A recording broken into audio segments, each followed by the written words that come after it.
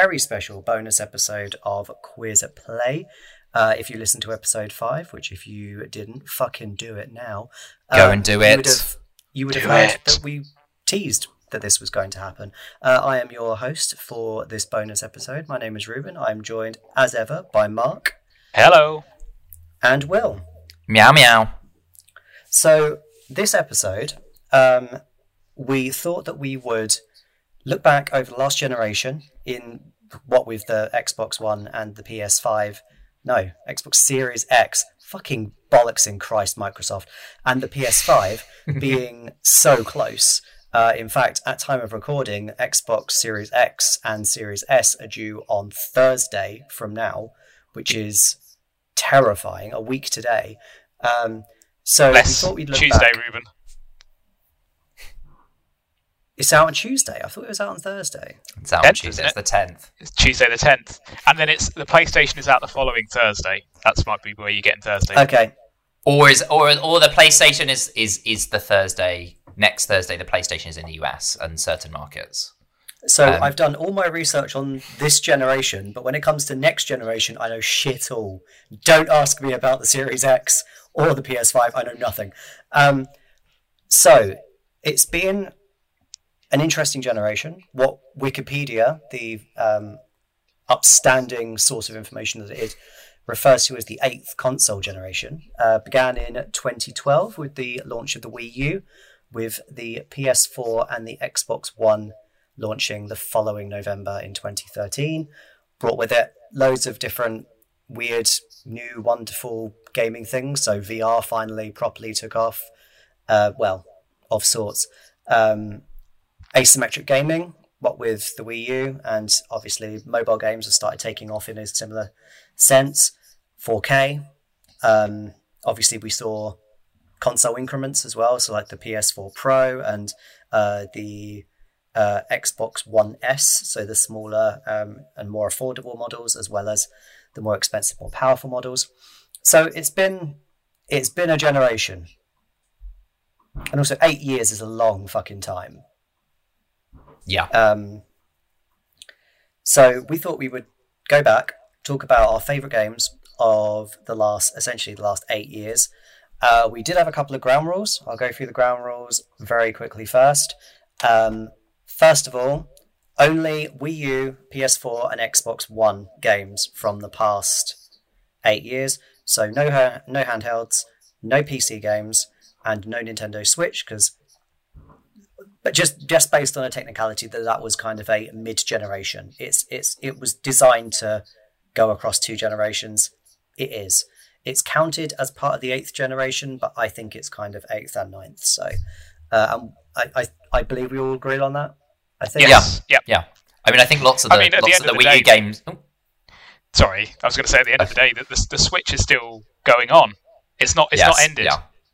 Yeah, true. Or ending anytime soon.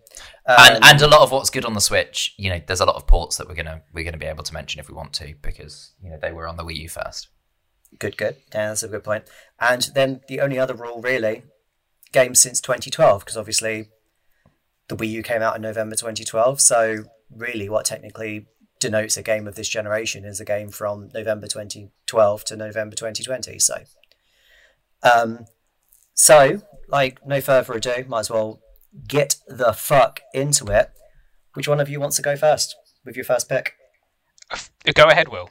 Okay. So I'm going to pick one that I assume I'm going to get broad agreement on from the entire group. I am going to start with Final Fantasy XIV Shadowbringers because it's amazing and I love it. And I started Final Fantasy XIV in the Shadowbringers era, and I've now played about 1,500 hours. So if that doesn't merit it being a game of the generation, I don't know what does, frankly. Yep. Agreed, entirely. Certainly not going to get any disagreement here for that choice. I think, anybody who follows us on Twitter or has in fact listened to the podcast or listens to your streams know that we all are big Final Fantasy XIV players to some degree or other, and we've certainly all played through Shadowbringers. Yeah, and Shadowbringers, Final Fantasy XIV was good. and then great last generation, and then it feels like from this generation it has again been good and then even greater. Shadowbringers is astonishing what they've achieved. Yes, and I think story wise it's amazing, settings wise it's amazing, and what Soken has done with that soundtrack, I mean, good God.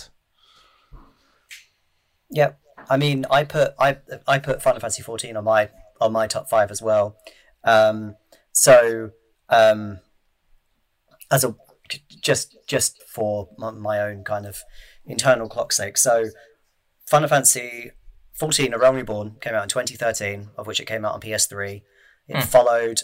It was released on the PS4 then the next year, and since then, all of the expansions have been on PS4. With the last one being on PS3, being Heaven's Ward.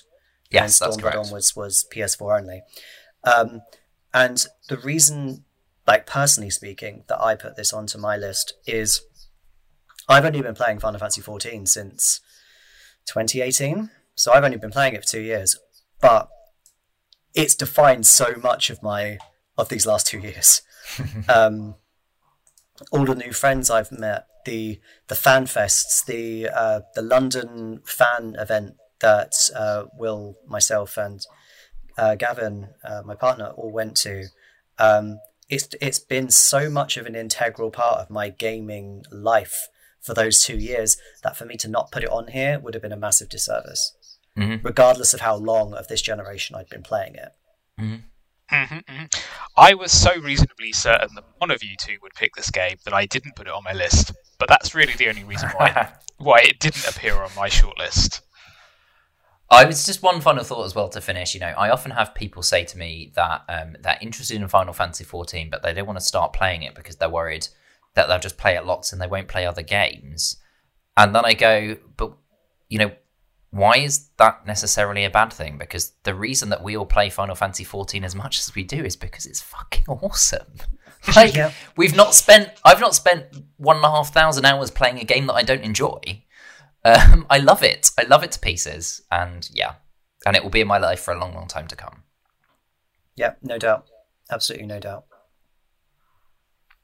So, Mark. Yes. Your first pick, if you will.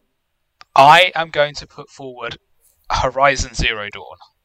Ooh.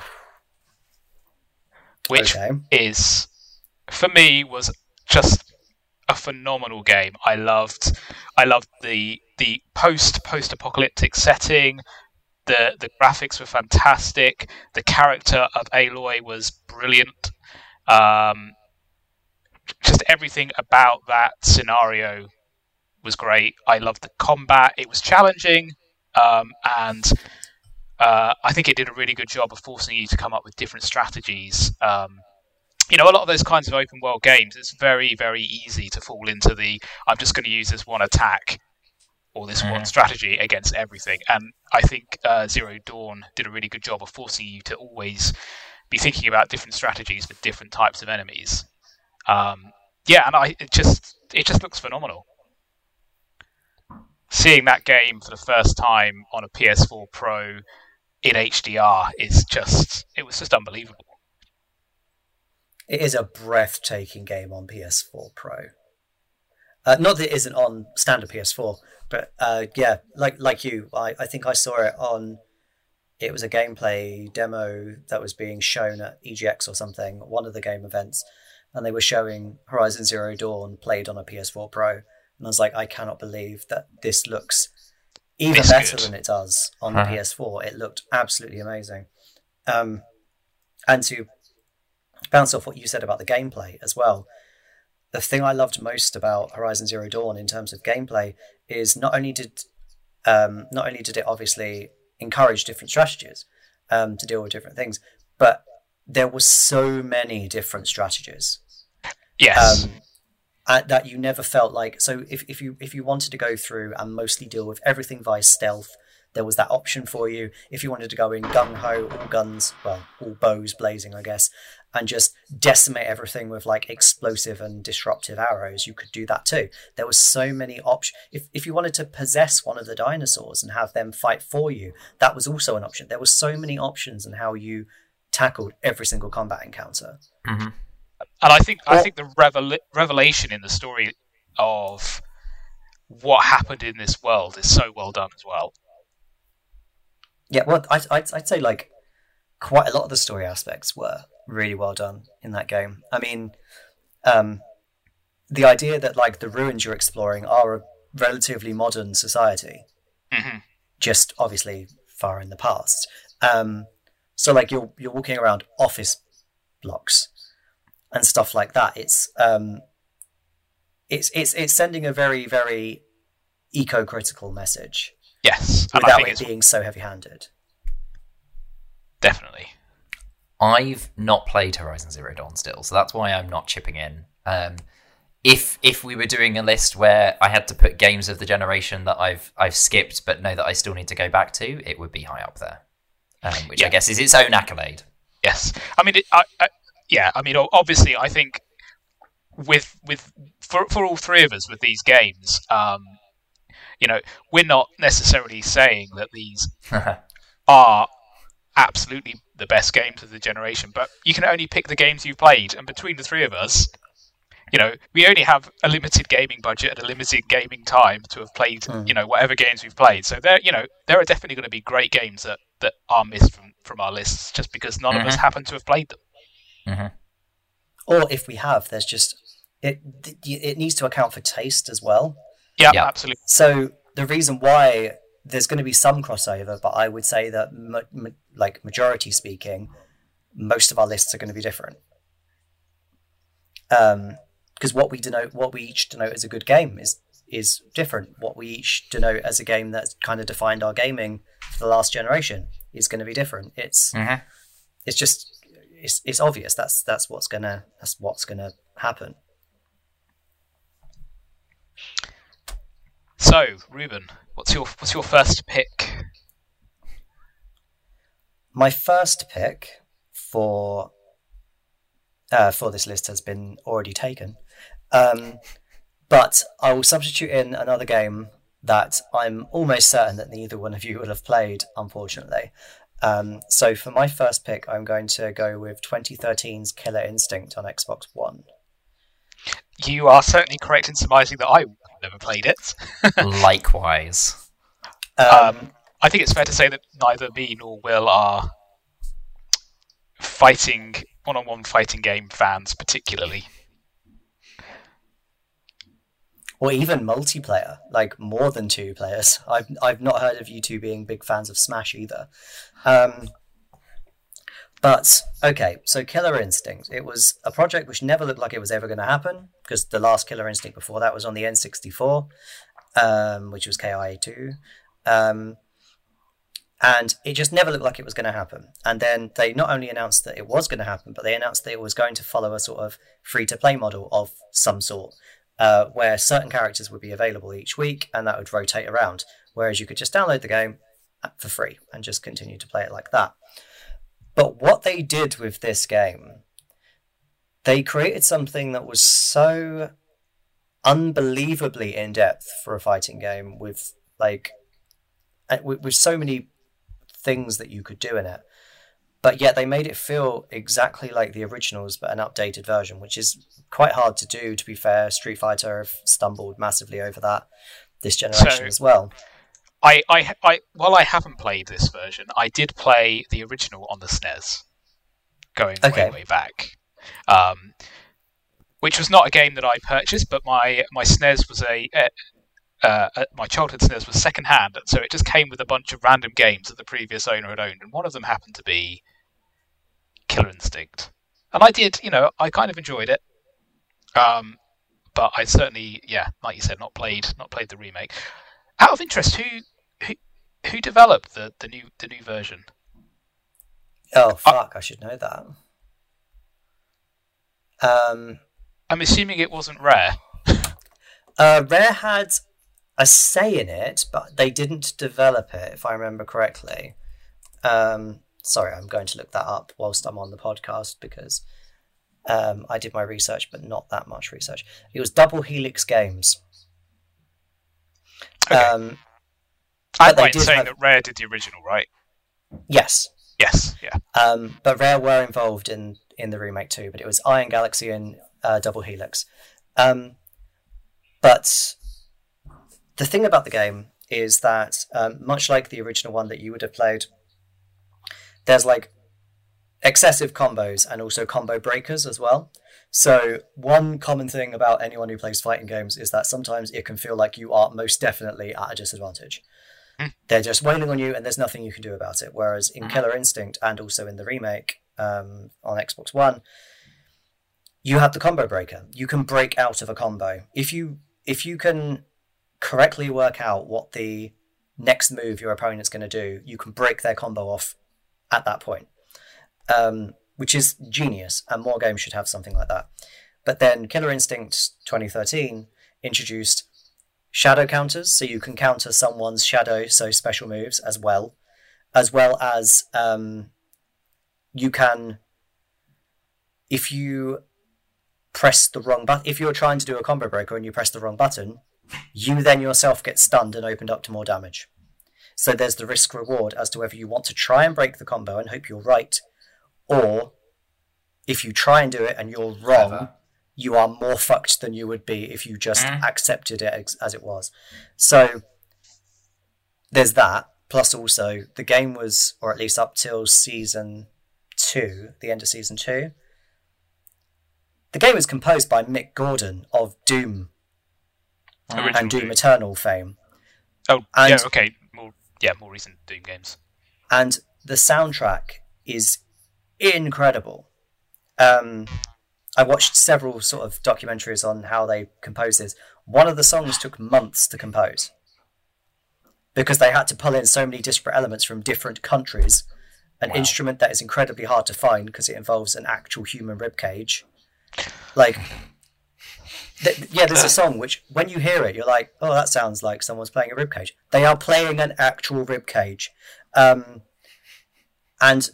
all of the music just has such a phenomenal and a thing that fighting games don't use enough, in my opinion, dynamic aspect to it. So the faster the action was on screen, the faster the song would go. And if you slowed down to not moving, instruments would slowly be removed from the mix until silence. And it worked like that, and it worked so well. But yeah, if you have an Xbox One, or the upcoming Xbox Series X, maybe it's on Game Pass. There is no reason to not give it a try, and also it has a fantastic assist mode as well. So you could, even if you're a beginner, you can string together relatively decent combos and combo break and all of that shit without having to worry about the really stupid complex inputs. Play it. You want to. Stunned silence from Will and myself, just as two people who have never really been in the fighting games, I guess. I'm hoping I've not put another fighting game in my list. So on to Will. Pick number 2, please. So pick number 2 from me is Mario Kart 8, which I think is one of the finest kart racers the world has ever seen. And I played that game to death on Wii U. I played it. And I find it really interesting. I've seen a lot of discussions are starting to do the round about kind of like what next for Mario Kart.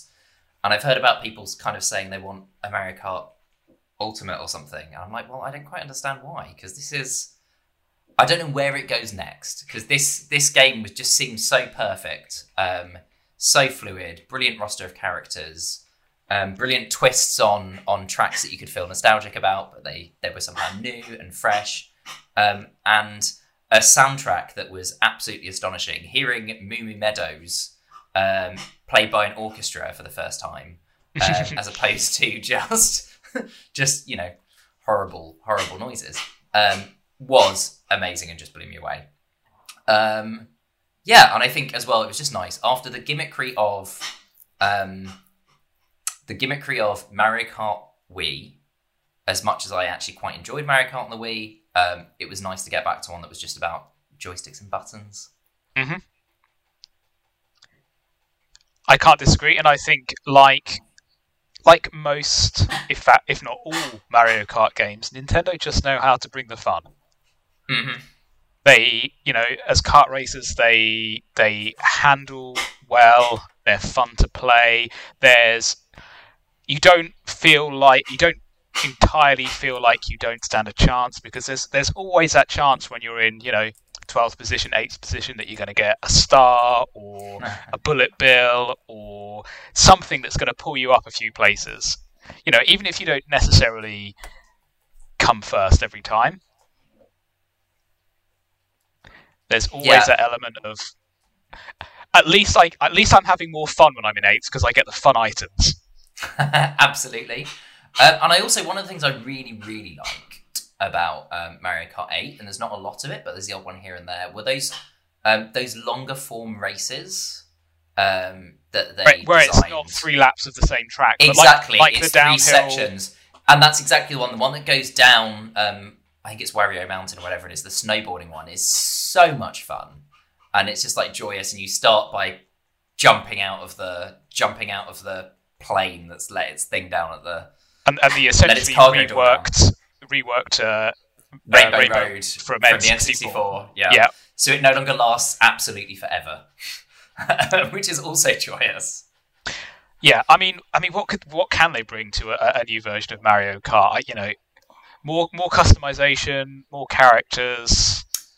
An actual very, very, very good battle mode again. Yeah. As opposed to just a battle mode that's more. Yeah.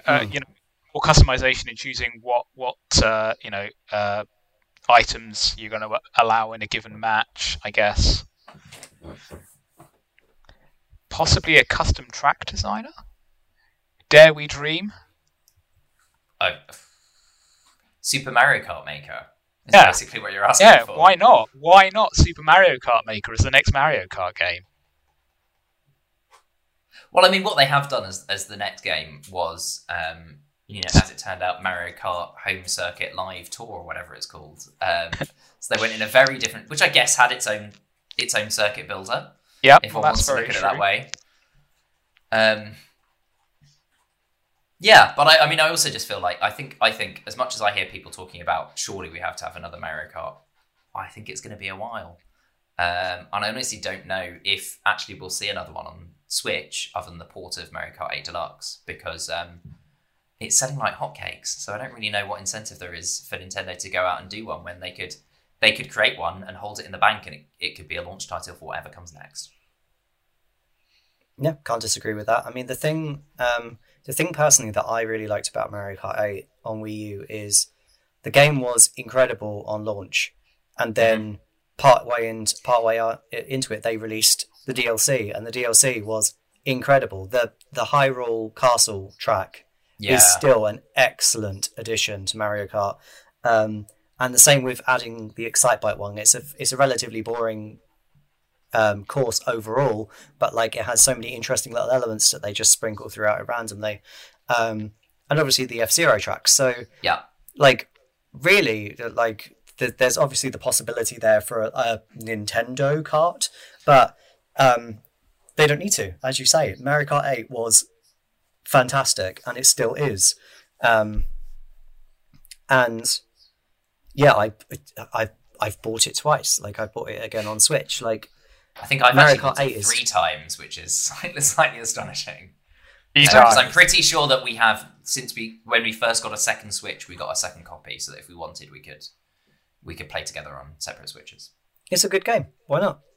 Yeah, like Mario Kart 8 is a fantastic game. So Will, no, not Will. Will just spoke. Mark. Me. Well, I think it's probably going to come as no surprise to people that know me that my next game of the generation is Marvel's Spider-Man. No. I know. That's surprise. There is just, the whole game aside, just pure joy in swinging around New York City as Spider-Man. I mean, that is enough for me. That is enough for that to be the game of the generation. Just the joy of swinging around New York City as Spider-Man. But on top of that, the way that it takes, familiar Spider-Man tropes, twists and turns that if you know anything about Spider-Man, you know that Otto Octavius is probably going to become Dr. Octopus.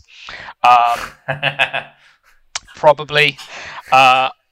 Just the wealth of customization in just how many costumes are available in that game? Like 20 plus different Spider-Man costumes that have been pulled in from TV shows and the films and the comics. I'm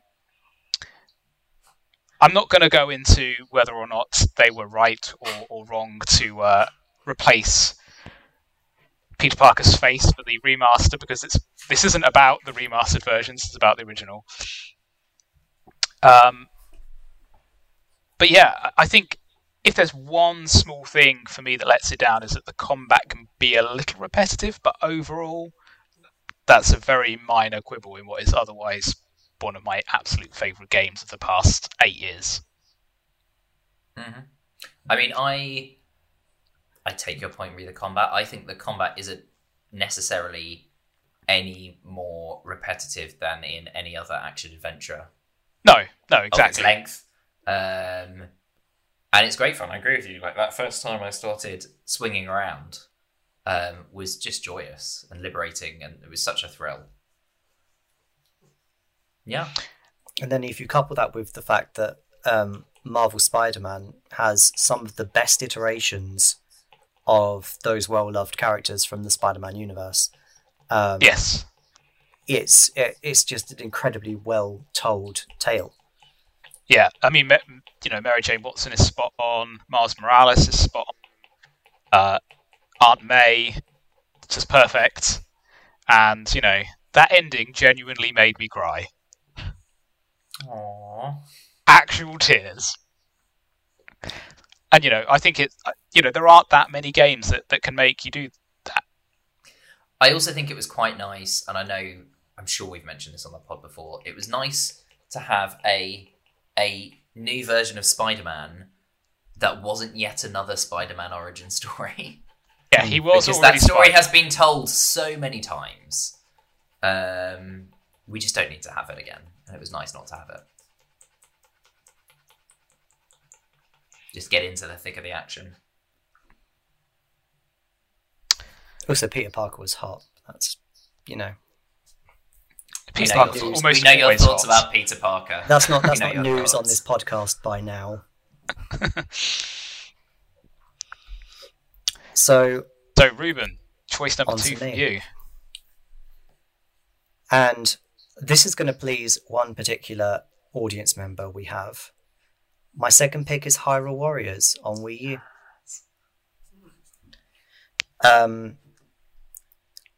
I cannot describe adequately how much time I have put into that and the 3DS version of that. How much I've spent playing it with friends in co-op, how much I've spent playing it on my own. There was something of a lightning in the bottle kind of aspect to combining together Legend of Zelda and the Musou genre, the Dynasty Warriors series. And when it was announced, I don't think I was as sold on it as when I started playing it. And then I started playing it, I was like, this is actually fucking awesome. And then I played it more, and that just never wore off. We're rapidly approaching the release of the next game, and I couldn't be more excited. I've started playing the 3DS one again because I don't have my Wii U anymore, and it's still as good as I remember. Like, it's got so many little, really minute, but really expressive details from the Legend of Zelda franchise that have just seeped over. I think it's also worth saying that although this is obviously, we're discounting, we're not really focusing on handheld games, the fact that they managed to get it up and running on the 3DS is astonishing. It is. It really is. I mean, granted, on the new 3DS and not the original 3DS, but that's still not the point. I mean, most of my time on this game was easily spent on the Wii U version, not on the 3DS. I've not even finished the adventure mode on 3DS. Because that map is fucking huge. But, like, the Wii version just had so much content and so much story. And the story actually made sense within the Zelda universe, which is nuts. And the characters, the new characters in the game, the existing characters that have been redesigned were all really well handled. So Impa being this kind of essentially commander of Princess Zelda's army really fit. And also she's probably one of the best characters in that game. Naginata for the win. And Lana, new character, being great. The fact you actually got to team up with Ruto, Darunia, Midna. There's just so many great homages to the Zelda franchise in this one game that was not made by Nintendo. It was made by Koei Tecmo. But it feels like such a beautiful love letter to the franchise. I'm totally with you on it being a love letter, and in fact, I've not played it on Wii U. I've not yet finished it on Switch, but I'm streaming it at the moment, and just off the basis of that, it would have been my next pick because it's astonishing, and I'm really, really enjoying myself. And I'm totally with you on that love letter. You know, I love the way that it can jump around between different Zelda games in the series in terms of where it's drawing its inspiration and its setting from, and you suddenly notice that you know, the Moblins look different now. The Moblins look like they should look in this Zelda world, not in that Zelda world. And it's just great, and it's just astonishing, and I smile lots while I'm playing it. I have to confess, I never finished it. I played it on the Wii U. I really enjoyed it, but I don't know why I didn't finish it. I think it was one of those games where I was playing it, something else must have come along, I got distracted and just never went back to it. But I did enjoy it, and I'm very much looking forward to Age of Calamity in a few weeks' time. If I can fit that around Miles Morales and other next gen goodies. Good luck to you in that regard. Can we also just have a moment of adoration for Linkle, because I think I love Linkle more than I ever realised it was possible to love Linkle. Yeah. I mean, Linkle was, technically speaking, she was introduced in the 3DS version, but you can get her, I think it's through DLC on the Wii U version. So yes, by all means, Linkle is the best. Linkle's amazing. And I love that she is not just a female Link. There's so much more to her. So on to Will. Which I think is really, really great. I didn't realise that she was so much of a developed character, in all honesty. I assumed, having not played the DLC and only played a bit of the original, that she was essentially just a female Link. She's a bit of both, I think's the best description. Because she is... not to ruin anything, in case people do want to play Hyrule Warriors, but she believes that she is the next hero. The hero incarnate. Right.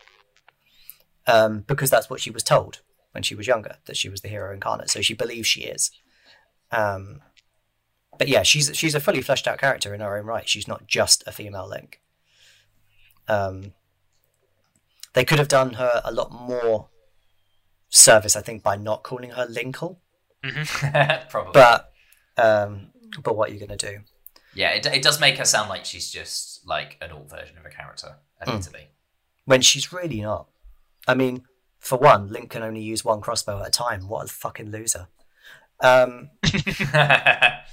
So, Will, your third pick? Okay, so my third pick is... now that we've jumped over what would have been my third pick, is another game that would please both of you. Most definitely. My third pick is Nier Automata. We're seeing excitement from Reuben.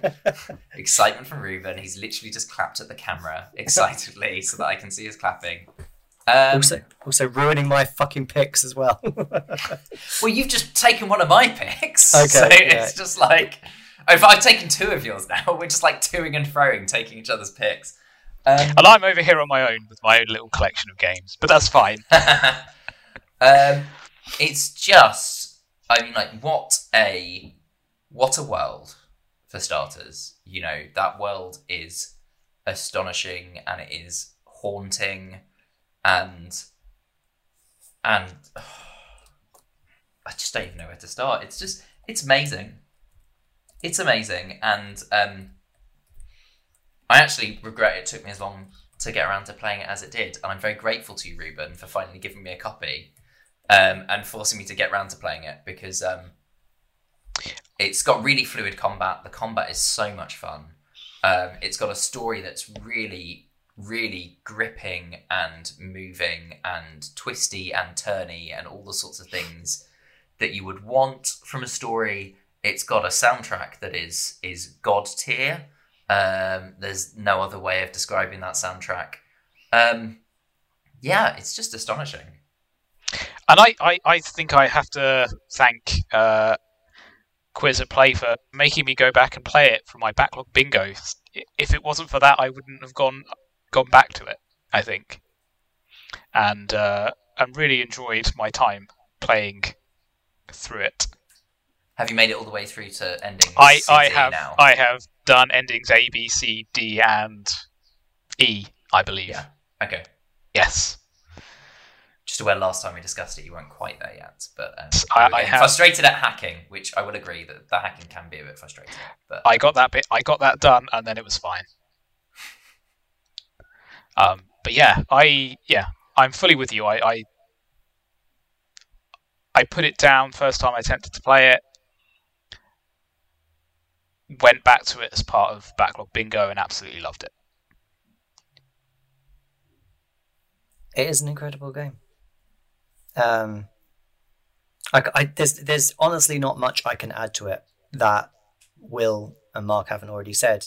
It's one of the must play, I would easily say, of this generation, like transcending even personal taste, because it straddles multiple genres. It doesn't really stick to a genre at any given point. It will bounce all over the place. The story is fantastic. The characterization is amazing. The sheer flexibility of what you can do with your character and the kind of chip system is fantastic. You can make yourself the most OP fucker in the universe. Oh yeah, I was definitely there. And I think once you get your head around the chip system and also the what do they call it, combining or merging of the chips to make more powerful versions. Once you get your head around how that works, which it doesn't necessarily explain particularly well, but I think once you understand it, the flexibility it gives you is amazing. Yeah, and it's just so much. It's just please, please, please, developers of all types, making games of all types, please can we have more of things like that and less of things where you're just giving me skill points for the sake of giving me skill points and I'm just plodding through a skill tree because I'm just bored of that. I want something more interesting. The fact that you can fully customize, your play style, and there's no penalty for trying something out either. You can stick a chip in, have a play with it, see if you like it. If you don't, take it out and put something else in, and there's no punishment for that. I mean, there's punishment for one particular chip, but I don't think you would have done that. I do know. I think I know which punishment you're talking about. The instant death one. Yes, the instant death punishment for removing a particular chip. Yes. But that's your. There's an ending linked to it. Yeah, you get an actual ending for doing that. But that's Yoko Taro down to a fucking T, really, having an instant death chip.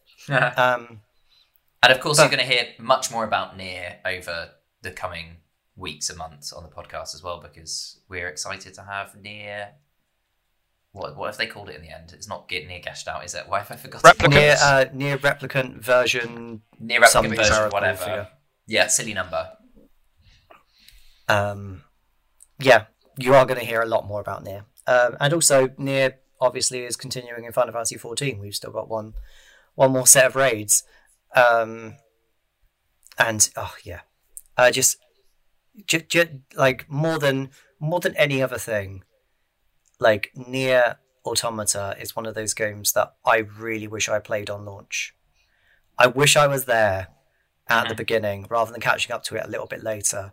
And just having that such an emotional experience that no one else was going through at the same time. So I was just like, I need a hug, and not having anyone around me for it. So that would have gone down a lot better.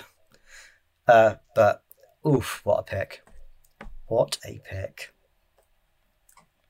You heard it here first, listeners. Reuben needs a hug. So if you see him, obviously not at the moment because that would not be socially distanced. When pandemics no longer exist. Yeah. If the pandemic's over and you see me at an event, just mention Near Automata and then hug me, because I will need it because I will have remembered. So Mark. Yes. I'm having a look at what's left on my list, and I've noticed that a lot of the games that I'm picking, if not all of the games that I'm picking, have interesting or fun places, worlds to explore. And I think my next pick is no different. Despite the controversy some may or may not have invented around the upgrade of this game to next generation, I'm picking Control as one of my games of the generation. Okay. I haven't played it. Tell me more. Likewise, haven't played it, but hear many people talking about it enthusiastically, which I assume I will hear now. Yes. So, how to describe Control? On the face of it, it's a very kind of standard-looking third-person shooter. You are investigating the Bureau of Control, which is a government agency that has set up shop in a building in New York called the Oldest House. And as you start exploring this building, what you discover is that not everything is quite as it seems. You'll run down corridors, and the building will shift and change around you. You'll turn around, and what you thought was behind you is no longer behind you.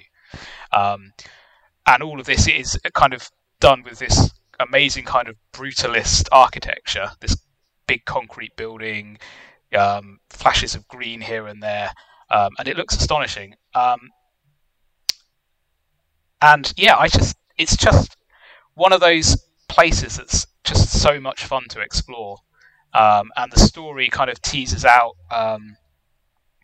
why this building is kind of reshaping itself around you, how that ties in directly with your character. And as you go through, you also start gaining abilities, the ability to literally pick up bits of the environment around you and throw them at yourselves, pull up concrete and desks and filing cabinets and create a shield out of these objects in front of you. And even your weapon it's not a standard weapon. You get one weapon at the start of the game and that's it. And that weapon, instead you can unlock transformations for it. So it turns into different types of weapons. So whether you want it to turn into a revolver type weapon or a submachine gun type weapon, it's entirely up to you which weapons you unlock based on upgrades and things that you want to pick. But yeah, it's just a great game. It's really well done. The environment is fascinating to explore. Yeah, it's just great. Marc has just grinned broadly. I have just grinned broadly. I really, really enjoyed playing Control. And I strongly urge anybody that hasn't played it to give it a look if you can. So, will you be getting Ultimate Edition, or? I probably won't, for the time being. There's a possibility it could come to Xbox Game Pass down the line. Maybe, I'm not sure. In which case, I might. Or a possibility you might pick it up in a sale when it's cheaper down the line. Yeah, because I played it on PC rather than on the console, and I've got the DLC for it. The PC version of the Ultimate Edition doesn't give you that. You don't need it to get that next gen upgrade because the PC version already has those extra fancy graphical effects and things like the ray tracing and stuff as part of it. Didn't know that. So do So do you reckon it's worth playing with the ray tracing and stuff? That's the place to play it, rather than going and getting a cheaper copy of the It's a nice to have. Generations Ending version. It's a nice to have, but I wouldn't say it was a necessity. Okay. If you've got a console that supports it and you buy that version of it, fine. If you've got a PC with a graphics card that supports it, it doesn't matter which version you get because it's built into the PC version base one anyway. So, but it does look astonishing when you turn those effects on. It looks great.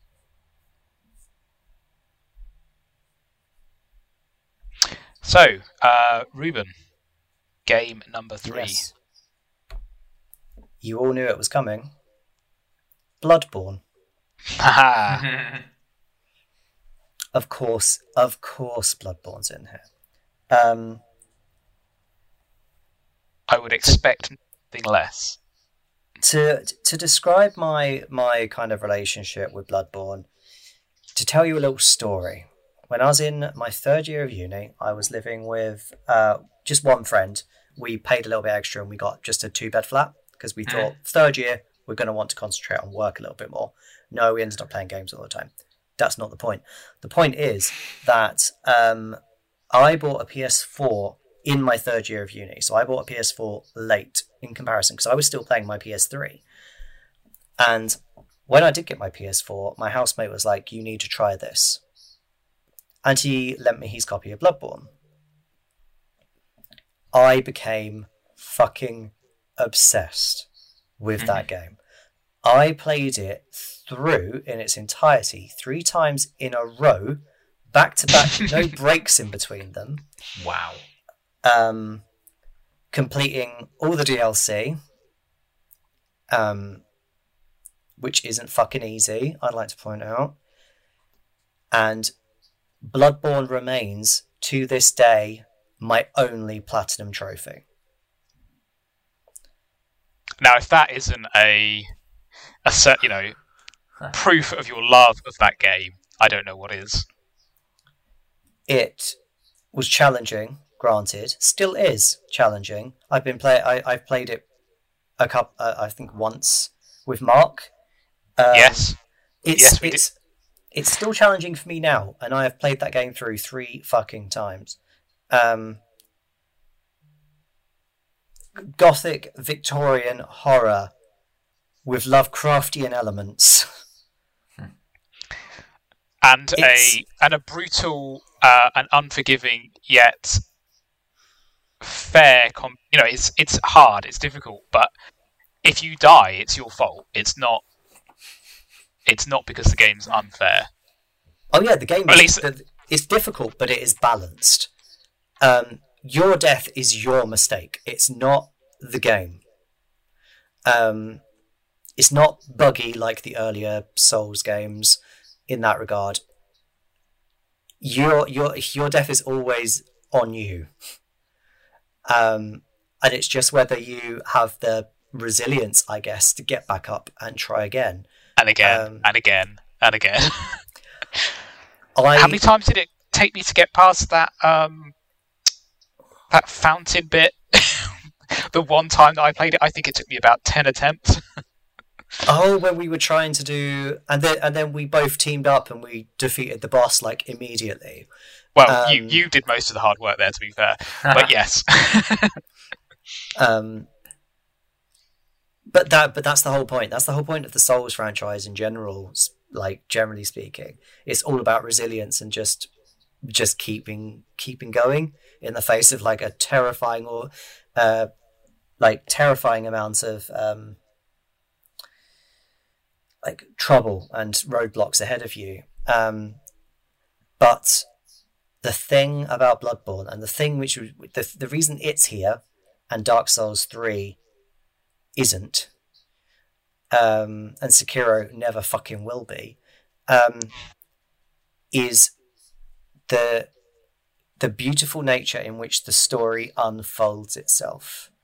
You don't need to tease it out as much as you have to do with Dark Souls, but there's still a lot of teasing out if you did want to do that.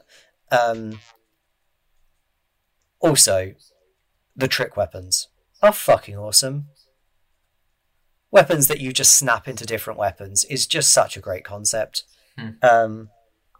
Like the long sword that you snap into a great sword and click it in. Just or the axe that becomes twice as long. It's just, it goes from a hand axe to a like fucking battle axe in like a snap motion.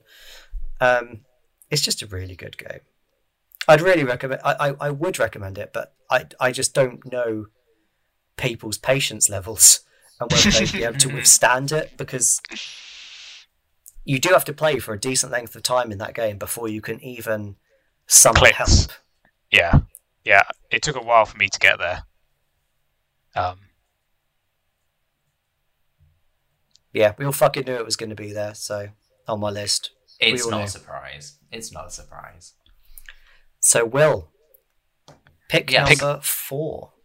So I think for pick number 4, I'm now reshaping my list as I go, because I'm always trying to work out which order to do it in. One of the game series that really defined the generation for me is a series that existed long before the generation, but my experience of it is basically all within the generation, and that is the Kingdom Hearts series. So I spent some time thinking about what I would like to include from Kingdom Hearts, because I probably spent about 8-9 months solidly playing just Kingdom Hearts games, so it really does define the generation for me. I thought about whether I would put the story so far, but felt that was cheating. So I've decided I'm going to go with Kingdom Hearts 0.2 Birth by Sleep, a Fragmentary Passage, which is included in Kingdom Hearts 2.8 HD Final Chapter Prologue. For the wonderful names. For those who are not familiar necessarily with the Kingdom Hearts series, and it is a direct sequel to Kingdom Hearts Birth by Sleep, and bridges the gap for a specific character between that game and Kingdom Hearts 3. And it is, as the name suggests, a Fragmentary Passage. It is a short game. It's about 4 hours in length. But I just thought it was pretty perfect. And I just love, the character Aqua. I love her. And I found her story of what happened to her between Birth by Sleep and Kingdom Hearts 3 to be utterly moving. And I cried as the credits rolled. Which was a combination both of how much I had been moved by that story and the kind of strange sense of excitement and relief that I think 3 days before Kingdom Hearts 3 came out, I'd finally made it to the point where I was ready for Kingdom Hearts 3. So I can't add a huge amount to this because I've not really played the Kingdom Hearts games. Although I attempted to play the first Kingdom Hearts game, it just didn't click, and I think that's partly because for me it didn't have that. Having not played it originally when it first came out, I don't have that kind of nostalgic love of it. Yeah. But I think something I want to pick up on what you just said about it being a short game is sometimes that's all you need. Just a perfect 3 to 4 hours. This story about this character, this thing happening. I can point to, for example, Gone Home, which is a very polarizing game. I think it's a walking simulator, but just that little story in those 2 or 3 hours, and the ending of that just leaves me in tears every time. Yeah. It was pitched as it's built in the same engine as Kingdom Hearts 3. And it was pitched as it was giving you a glimpse of what the engine could do and, the direction they would go in with combat and all of those kind of things. And I also I find its combat really... Kingdom Hearts combat is often very fluid, but I find Fragmentary Passage, I find particularly fluid. I find the combat just so enjoyable. And I just feel like... and the reason why it's on here and Kingdom Hearts 3 is not on here, ultimately, is because I feel like a Fragmentary Passage gives you a glimpse of all the things that are good about Kingdom Hearts 3 without piling in all of the extra things That really Nomura, bad. Nomura felt he would just keep piling on top and on top and on top. Like, God only knows why I, in Kingdom Hearts 3, have a really, really OP move where suddenly I'm on a teacups ride and I'm using it to attack enemies. It's just got a bit ridiculous when you think, the log flume ride. Why are we bringing Disney rides into this? This is just taking it to a whole nother level of ludicrousness. And I did, yeah. The Kingdom Hearts 3 itself, I found, had too much going on in its combat, too many different kind of like special moves that you could pull out constantly that actually made its combat less satisfying, because you could just nerf a load of stuff. Whereas in Birth by Sleep, I found it much more kind of drilled down to its essentials, its bare bones.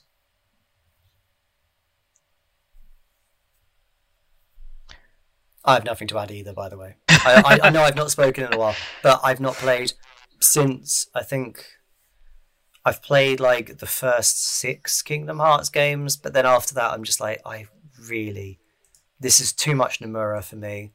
I will go back. I will go back and I will play them, and I will play them from the beginning. I have the story so far. Like, it's on my agenda, and I do, unlike Marc, I do have the nostalgia for Kingdom Hearts 1, so I will be able to work my way through it. It's not going to be too much of a stretch. But you know what? It just got so convoluted, and that's why I just couldn't. I just could, when I saw Final 2.8 HD Final Chapter Prologue on the shelves, I was like, oh, for fuck's sake! That was my response, rather than going, oh, this sounds like an interesting game to pick up. I saw it and I was just like, 2.8, you prick. I mean, the numbering, once you understand the numbering of Kingdom Hearts games, it does actually make sense. And you won't have seen, there's a massive joke about it at the beginning of Kingdom Hearts 3 as well. Because this is not really spoilerific. I'll say it. You start Kingdom Hearts 3 and it sends you off on this little adventure, and it gives you a title card that says Kingdom Hearts 2.9. So it is in between 2.8 and 3. Which is at least poking fun at themselves and understanding that this is slightly ludicrous. Yeah, but making a joke doesn't make it better. So, Marc, your next pick. My next pick. So my next pick is it's another fun world to explore.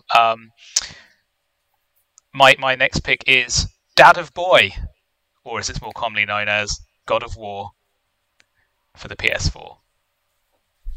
You have got a lot of heavy hitters on your list. I've gone for it with this list. I've really gone for it. God of War. So I know this is on your backlog bingo list, Will. Yes. And I know you have attempted it once before. Yes, I spent about 2 to 3 hours playing and got frustrated. You noped out a bit of it. It does take a little while to get used to the combat. But that fucking axe is great. It's brilliant. Throwing that axe, having it come back to your hand like it's fucking Thor's hammer. Brilliant. And I just think the way that it slowly explores the relationship between Kratos and his son, and the way it opens up that kind of Norse mythology into the God of War universe.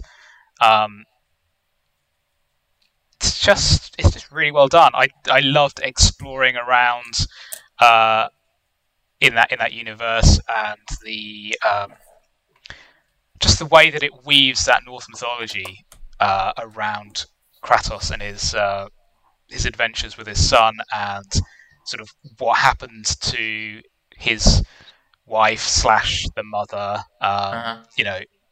trying to spread those ashes at the highest point in not just the world but in all the realms. I think it's just a really moving story overall, and I think that's why I really enjoyed it.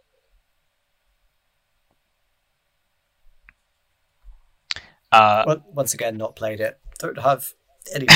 I've not played any God of War games. Full stop. I will admit I have never actually played any before I picked up God of War on the PS4. And initially it was actually a bit of an impulse purchase. I saw a bunch of other people had picked it up. I thought I got a bit of FOMO about it, so I thought, fuck it, I'm just going to go buy it. I bought it, just loved it. So when PS5 I will share my thoughts in time to come on God of War. Yes. I'm hyped about the sequel that's coming. And I believe the God of War is part of the PS Plus collection. It is yes. Indeed. Yeah. So anyone with PS Plus can play it without any additional charge on their PlayStation 5. That's on my list, I think. God of War is definitely on my list to play. It should be, it's great. Just because I missed it entirely, and I guess I should play Last of Us, but that can wait. Have you not played Last of Us? No. Neither of them? No. I've played one, I still haven't played two. But there we go. If we talk Last of Us, then we're going back another generation. So moving on. Well, remastered though, that counts. Does it though? I've very much gone in the other direction and taken the original console that games were on, as opposed to the one they ended up on afterwards. Right. Reuben, pick number 4. Yep, so my pick number 4 was Nier Automata. So I've substituted in one of my late game subs, I guess. And my 4th pick is going to be Ys 8, Lacrimosa of Dana. Which I've still not played, but everyone tells me I would love, so I look forward to hearing what you have to say. It is so good. I mean, it's really filling in that JRPG nonsense title really well. Oh yeah, like the Ys games often do have stupid titles, and I'd be happier if it were Ys 8 7.5 2391187 recurring. Final chapter prologue. Lacrimosa of Dana. And so Lacrimosa of Dana is a JRPG in almost every sense, apart from the fact that the battles aren't turn-based or locked into an arena at all. In fact, you fight in the area you are, and it's all action combat. Playing as the always infinitely handsome Adol Kristen. You are on a ship for a reason that I can't remember. Probably some conceited bollocks reason. That crashes. MacGuffin. A MacGuffin of some kind. And the boat crashes, and all of you get, and you and everyone else on the ship gets marooned on an island that is known to be cursed. And from then on, you really only have 2 objectives: find the survivors on the island, build a ship to leave it. And the thing I really like about Ys 8 is not only the fact that Adol and Dogi, I think his best friend are both hot. That's a bonus. But it's the fact that everything in that game revolves around the conceit of escaping the island. Mm-hmm, mm-hmm. Like every side quest you have for an NPC involves kind of collecting wood to make the bow or the stern, or collecting food for the provisions once you get the ship up and running. Everything all feels like it's got a purpose to your end goal. Yeah. Everything you do has a purpose towards getting you to the end. As opposed to just like, oh, mail these papers for me. It has no fucking bear of relevance to what's going on. There's a meteor in the sky, you cunt. It doesn't have that normal JRPG conceit of like complete banal bullshit. Everything actually has a purpose. The music is incredible. The graphics are great. There's a few performance issues on the Nintendo Switch version, but the PS4 version does not have that. And like Ys 9's coming next year. I'm so excited. It's got another stupid title. But it's just... Do they follow the Final Fantasy rule of each is not related to the previous ones, or is it an ongoing story? It's a bit of both. The main character is always the same guy. So the main character is always adult. Right, okay. So basically, the East series is essentially the continued adventures of adult Kristen. Okay. And East 9 is no exception. It's Adol being locked in a prison. But it's just a really well-made game. There's also like a weird sort of time element. So there's a character that's trapped somewhere in time, who kind of sends you messages through time. So she plants kind of like flowers to kind of help you in the future, and you're able to kind of almost psychically communicate with her. And that's great as well. She's actually quite a good character. She's not as fan servicey as a character like that would normally be in JRPGs. But yeah, it's a really good game. And also it's one of the few video game soundtracks that I just put on to listen to. It's just that sort of soundtrack.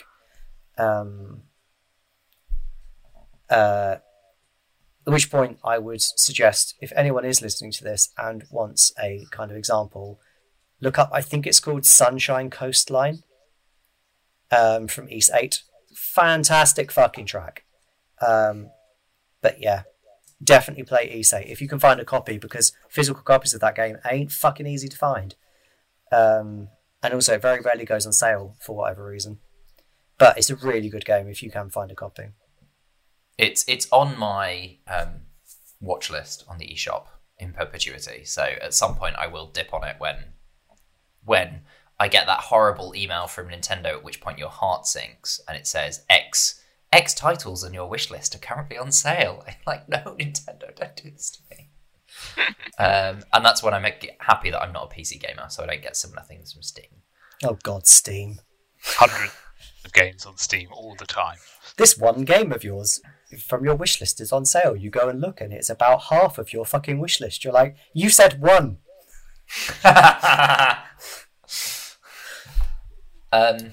Your final of your first the five final picks of my first 5 picks. So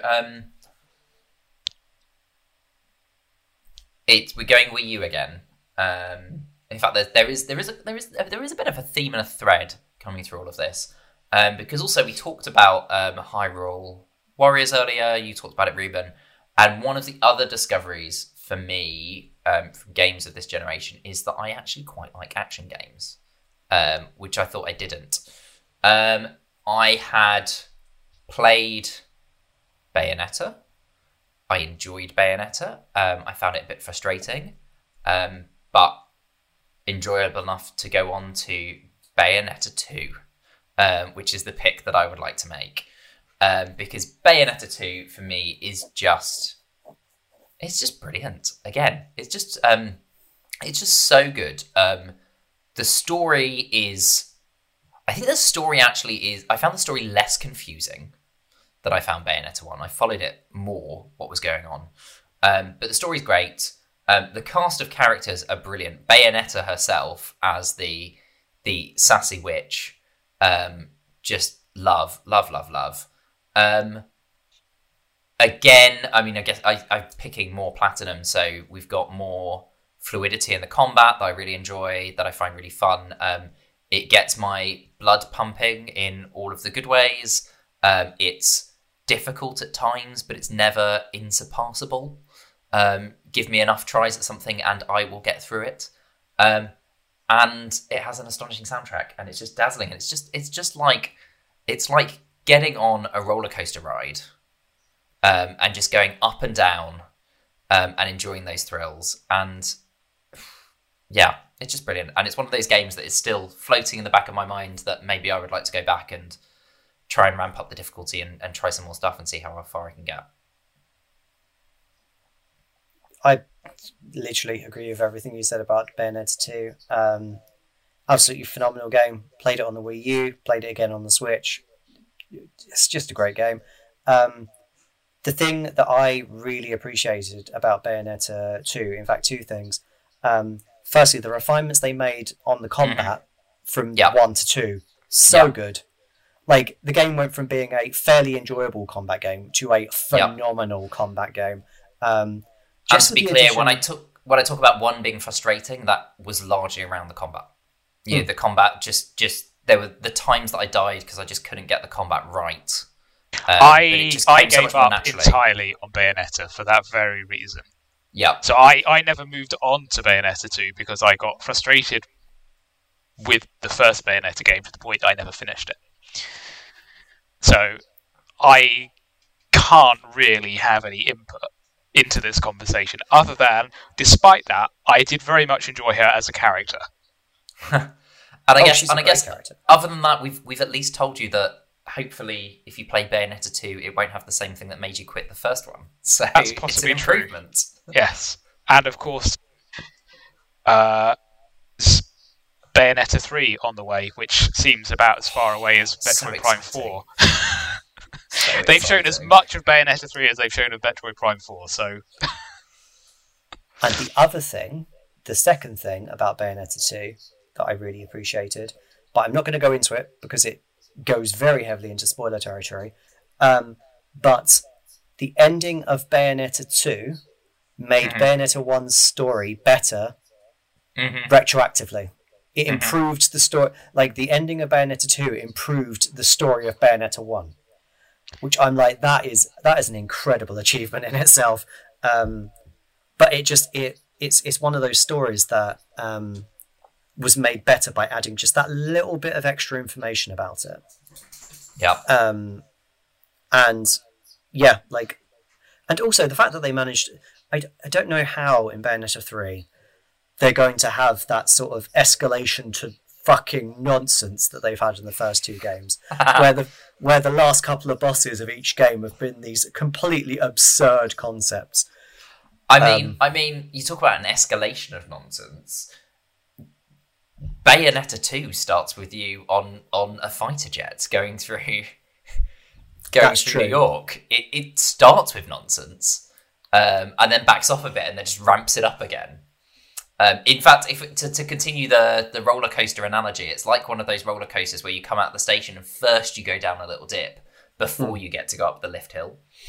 The only two things I want to mention as well still are just like, one, who doesn't love a game where you use your magic weave to drag demons down into hell?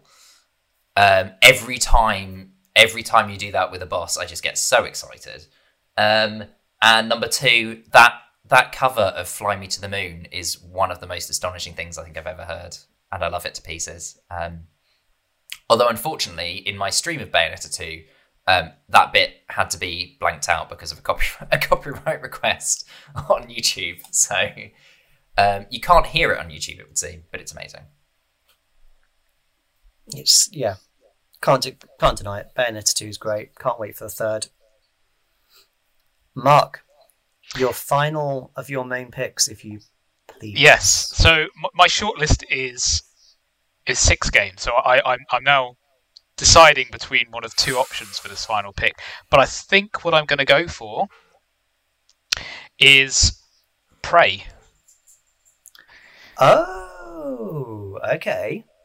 So I absolutely love the System Shock games. I really loved the BioShock games, and Prey, I think, falls very much into that kind of category. It's got that, it's got a really interesting environment to explore. It's got sort of some light horror elements. One of the first enemies you come across is called a mimic. And it can be almost any object in a room that you walk into. So, it could be that suspicious-looking coffee cup over there. It could be a scrunched-up bit of paper on the floor. You'll just be walking around, and all of a sudden it will turn into one of these almost like alien-like facehugger type things and just leap at your character. It's great. The world unlocks very much like it does in the BioShock games or the System Shock games, and the story is delivered in a similar way through kind of audio logs of dead people. And you sort of slowly find out what happened on this space station, where these aliens came from, how they relate to you and your brother, and why you're there. In fact, the game opens up with you believing that you're still in New York. So you kind of you wake up in your apartment in New York. You get asked by your brother to go and do some testing ahead of you going up to this space station. So you come out of your apartment, you get on a rooftop helicopter, it flies you across New York, you land in this other skyscraper, you go through and you do a series of tests where they ask you like these psychometric things, and then it's kind of resets you and you wake up again back in your apartment, but everything seems a little bit wrong, and at that point and this is like the first, I don't know, 20 minutes of the game, so it's not really a spoiler, but you find out actually you're not in New York in your apartment. You're in a simulation of your apartment on the space station already, and everything has suddenly just gone wrong. But you don't know why. Your memory's been erased, and yeah, it's just and it's got some really inventive weapons as well. One of the first weapons you pick up is called the glue gun, which kind of basically fires these blobs at the wall that you can use to like make platforms that you can jump on and sort of get up to different areas. There's hacking mini games. It's just a great game. It's brilliant,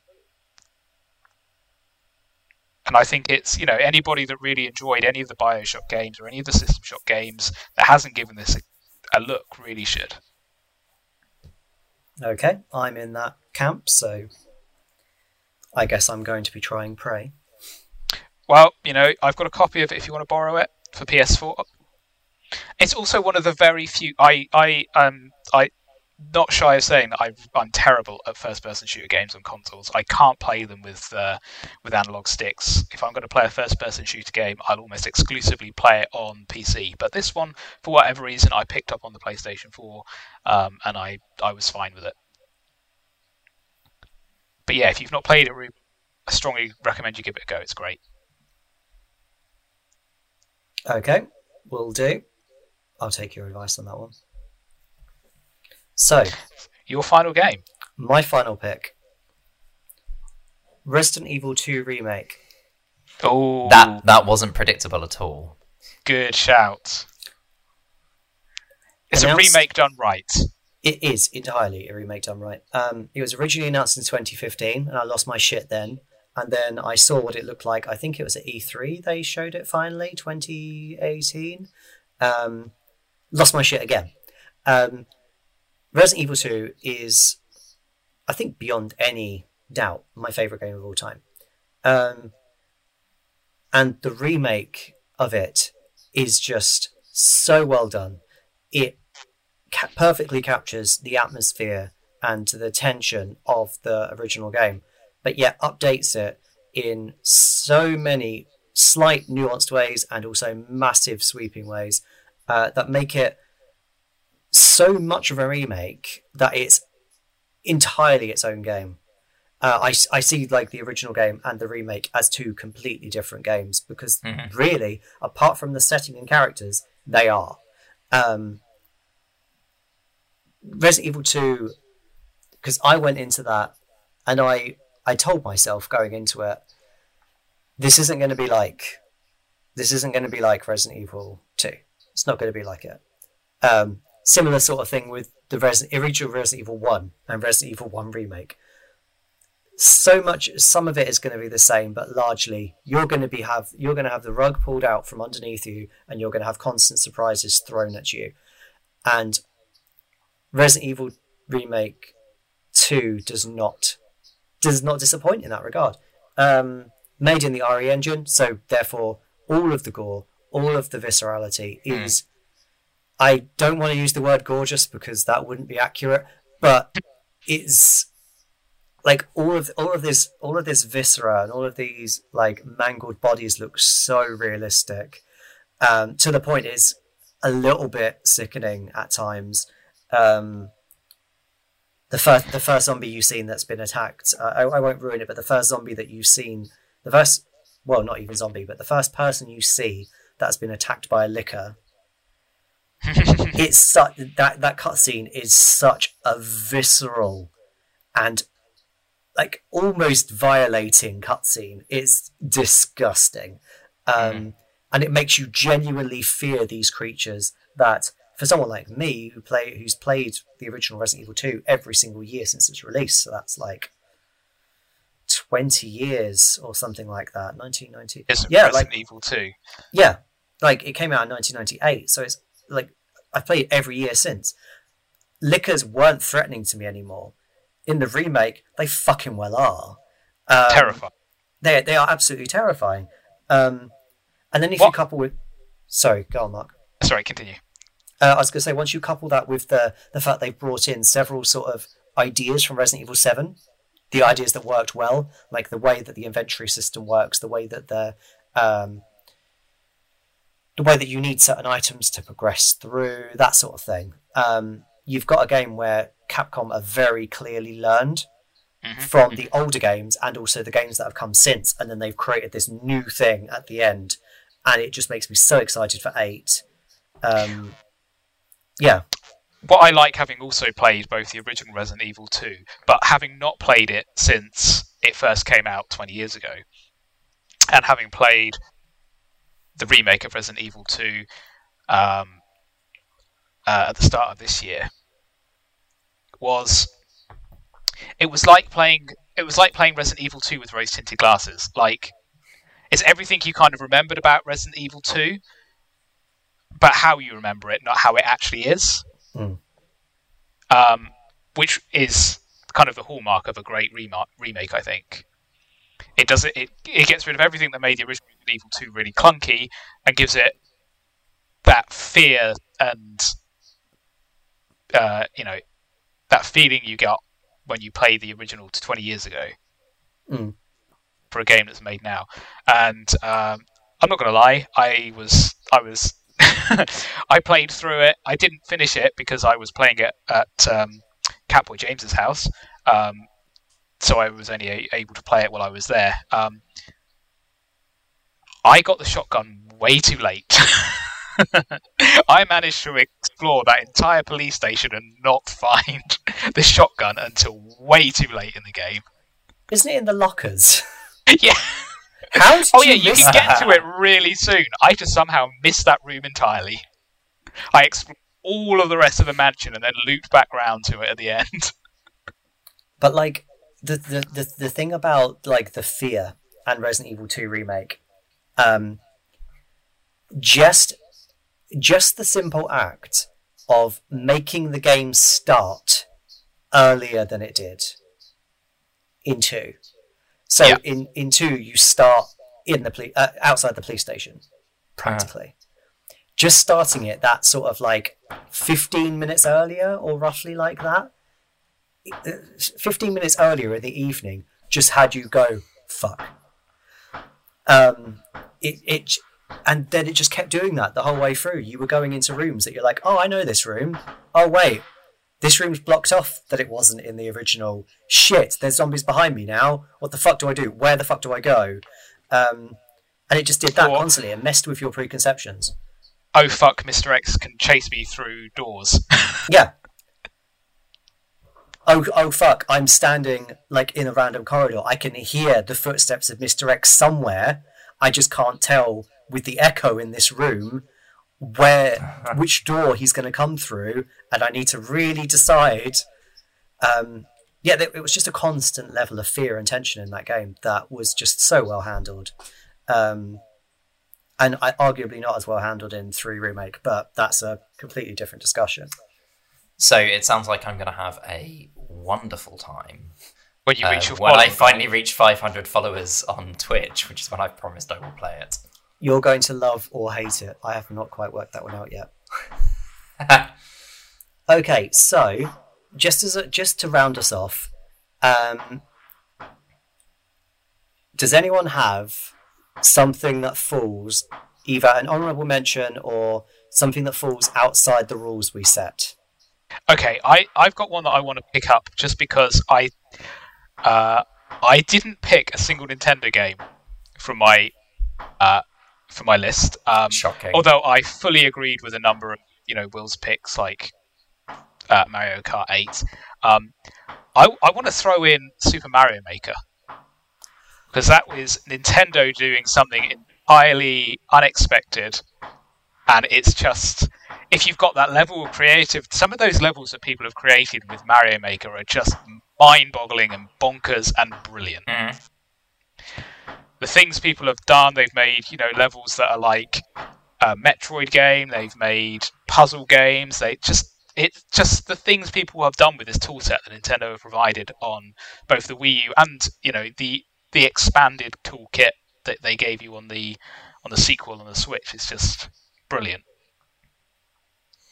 So I wasn't a Mario Maker fan, but that's because I just totally lack the creativity. It just wasn't aimed at me, I don't think. But I would just like to add to that I've not picked a Mario either, and actually Mario did exceptionally well on the Wii U. We've got Mario Maker, we've got Super Mario Brothers U, as well as obviously the DLC Super Luigi U, and Super Mario 3D World. It's a collection of really good games. There basically isn't a bad Mario game that came from that generation. And all of them are now available on the Switch. Well, except the original Mario Maker, but the sequel is basically Mario Maker Plus. Well, 3D World will be, as Reuben says, or will be available soon. Yes. We're waiting until is it January? Or February, I think. February. Okay, fine. For 3D World. But I can't believe I forgot about Mario Maker. The moment you said that, I was like, oh, fucking yeah, of course it was. I fully admit you need a level of you need a level of creativity that even I will fully admit I'm the least creative person in the world.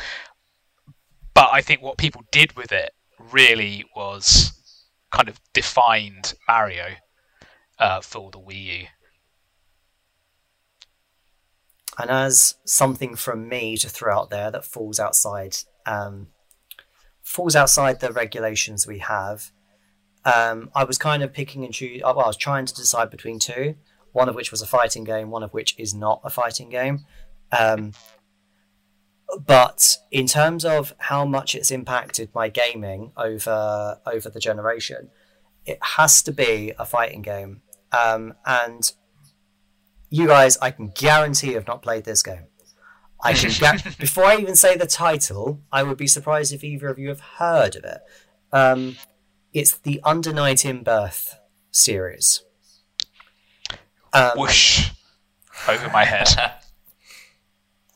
When I was living in Brighton, I had a couple of friends who were into fighting games, but I was not overly anyway. I'd played them in the past, like when you're younger and you mess around on Street Fighter 2, that sort of thing. But I'd never actually played a fighting game and enjoyed it. And we went out to one of our locals that did a fighting game evening once every 2 weeks, and I sat down and I played a game. I had no idea what the game was called, and I played it with my friends, and I really fucking enjoyed it. It wasn't until a year later when I thought, you know what, that game I played like a year ago was quite fun, and I tracked down what game it was, and it was Under Night in Birth. To be precise, it was Under Night in Birth EXE Late. Of course it was. Yeah. JRPG levels of naming. Oh, it gets worse. It will get worse by the time basically, I played that to death. It was on PS3, but it came out in Europe in 2015, I think. So it came out in Europe 2 years after the PS3. PS4 actually came out. So it came out on PS3 2 years after the PS4 came out, which boggled me. I couldn't understand it. But then that was followed by Under Night in Birth EXE Late ST in 2018 on PS4. And this year we've had Under Night in Birth CLR. So obviously, because that's how naming conventions work in sequels. And if it weren't for that game, and if it weren't for me getting into fighting games, I wouldn't have gone to the fighting game community. I wouldn't have had half the friends I had in Brighton. because they were like most of them were fighting game fans. I was going out every single week. It was on a Wednesday, I think, Wednesday evening, to go to this fighting game meetup we had in like our local Brewdog in Brighton, and I made loads of friends for it and like played in online tournaments and actually went to London and competed in tournaments as well. And this one game has ended up being something that, or these three games, have ended up being such a fundamental part of my gaming history since like 2014, that if I didn't put on I would be doing a disservice to myself if I didn't put them on here or didn't mention them in some way. Mm-hmm. Despite the fact they're not technically, well, the second two are, but the first one was not PS4 at all. But it came out after the generation started, so technically. Yeah. Okay, so I would like to give an honourable mention to Shovel Knight. Okay. Which I think is one of the finest platformers I've played in a long, long time. And yeah, I thought nothing indie has made it into my list, so I thought it'd be nice to give out an indie honourable mention. Yeah, Shovel Knight. I mean, actually, I do remember playing DuckTales back in the day, so Shovel Knight was just a lot of fun. Very similar bouncing mechanic. Indeed. And a knight with a shovel. You know, it's nice to have games that have humour in them. And Shovel Knight certainly had that. I mean, if you're looking for a, I know we're running on a lot in time here, but if you're looking for another indie game of the generation shout out, I'm going to have to give a nod to Axiom Verge. Of course you are. Fucking love a game. Oh, Axiom Verge. What a great game that is. Like that one, if I remember correctly, has one of the biggest fucking rug pulls I've ever experienced in a game. In terms of the plot twist? No, that boss fight. Oh, yes. You know which one I mean. Like, it took me an inordinate amount of time to work out what the fuck was going on. It was just such a cleverly handled moment. Such a good game. What a great choice. Anything else you want to call out, Reuben? I don't really have any honourable mentions, I don't think. I mean, I don't have an honourable mention, but I will mention another game that's slightly outside the rules. Fire Emblem Awakening, which came out in 2012. I'm not sure actually whether that came out before the Wii U, so it wouldn't actually count. But this is outside the rules, so fuck it. Basically, actually, let's just go with Fire Emblem, modern Fire Emblem in general. Awakening, Fates, Three Houses. They've all just been really great games that have been really accessible in comparison to earlier games in the series. There's been some really neat kind of quirks. So, like the Fire Emblem Three Houses has the school mechanic with the three different houses, and like Fates has the two completely conflicting stories where there's two families, and whichever one you decide to side with is your kind of ally, and the other one's your enemy. It's just, and obviously the romance systems, which I fucking love. Yeah, they've just been really the Fire Emblem's been really solid this generation, in my opinion. But nothing more to add, because anything else would be going into spoiler territory for them, and also I don't think either of you have played. No, although I was going to say I am looking forward to, as people who have listened to episode 5, and if you haven't listened to episode 5, we did tell you to do so at the beginning, so I don't know why you're still here. Will know. Yeah, as people who have listened to episode 5 will know, it is my backlog bingo game, so I am planning to start it tomorrow, indeed, because we're recording on Thursday. I don't currently work on Fridays, so my weekend starts tomorrow, and I was going to dig into Three Houses and have my first Fire Emblem experience. And I will give a final one as well, as we've all therefore kind of given a couple if I do that, and I will go if I go outside the rules, because I don't think, as much as Mark mentioned it, that The Last of Us Remastered fits the rules. That would be up for debate, I guess. But it is one of those games that certainly defined my early experience. It was one of the first games that I played on my PS4. And it just completely blew me away. It was astonishing.